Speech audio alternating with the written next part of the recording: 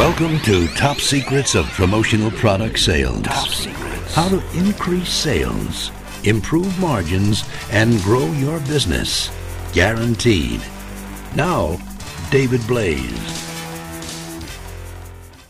Finding decision makers is not really all that hard, and we already know how to do it. The problem is not that we don't know how to do it. The problem is that we don't want to do it because it's not fun. Okay? It's not a fun aspect of the job, finding the decision makers. There are a number of ways to do it. Probably one of the most efficient ways to do it, if you're approaching companies that you've never talked to before, is literally to pick up the phone, call the company, and whoever answers the phone say, tell me who's responsible for ...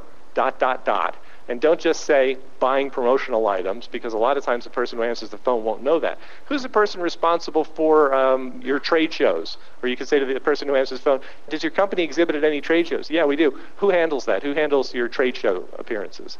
Oh, well, that would be Jim in marketing. Okay, can you transfer me to Jim? I'll write that down, Jim in marketing. So when you ask about a specific thing, or who is your human resources director? Who's responsible for recruiting and retaining staff? They can give you an answer to that. And that's the kind of question that a salesperson generally doesn't ask, right? A salesperson wants to know who buys stuff in the human resources department. But a promotional consultant wants to know who needs to get something done in the human resources department. So you pick up the phone, you call, and you ask. But there are gatekeepers who are, in some cases, designed to sit there and keep you out. And, well, I'm afraid I cannot give you that information unless you tell me, blah, blah, okay, all right, thanks anyway. You hang up the phone, right? And then what you do, you call back, like maybe the next day.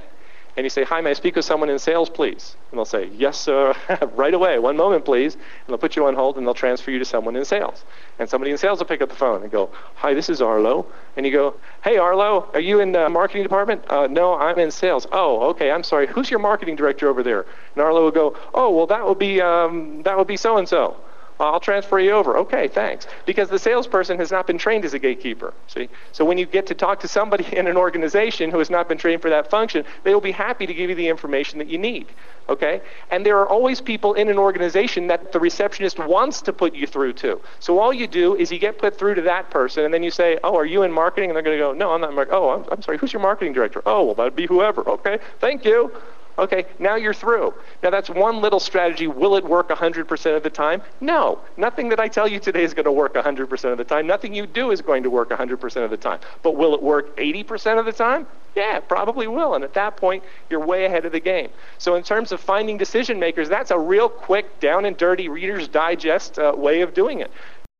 Increase sales, improve margins, and grow your business. Guaranteed. Top Secrets. Of promotional product sales.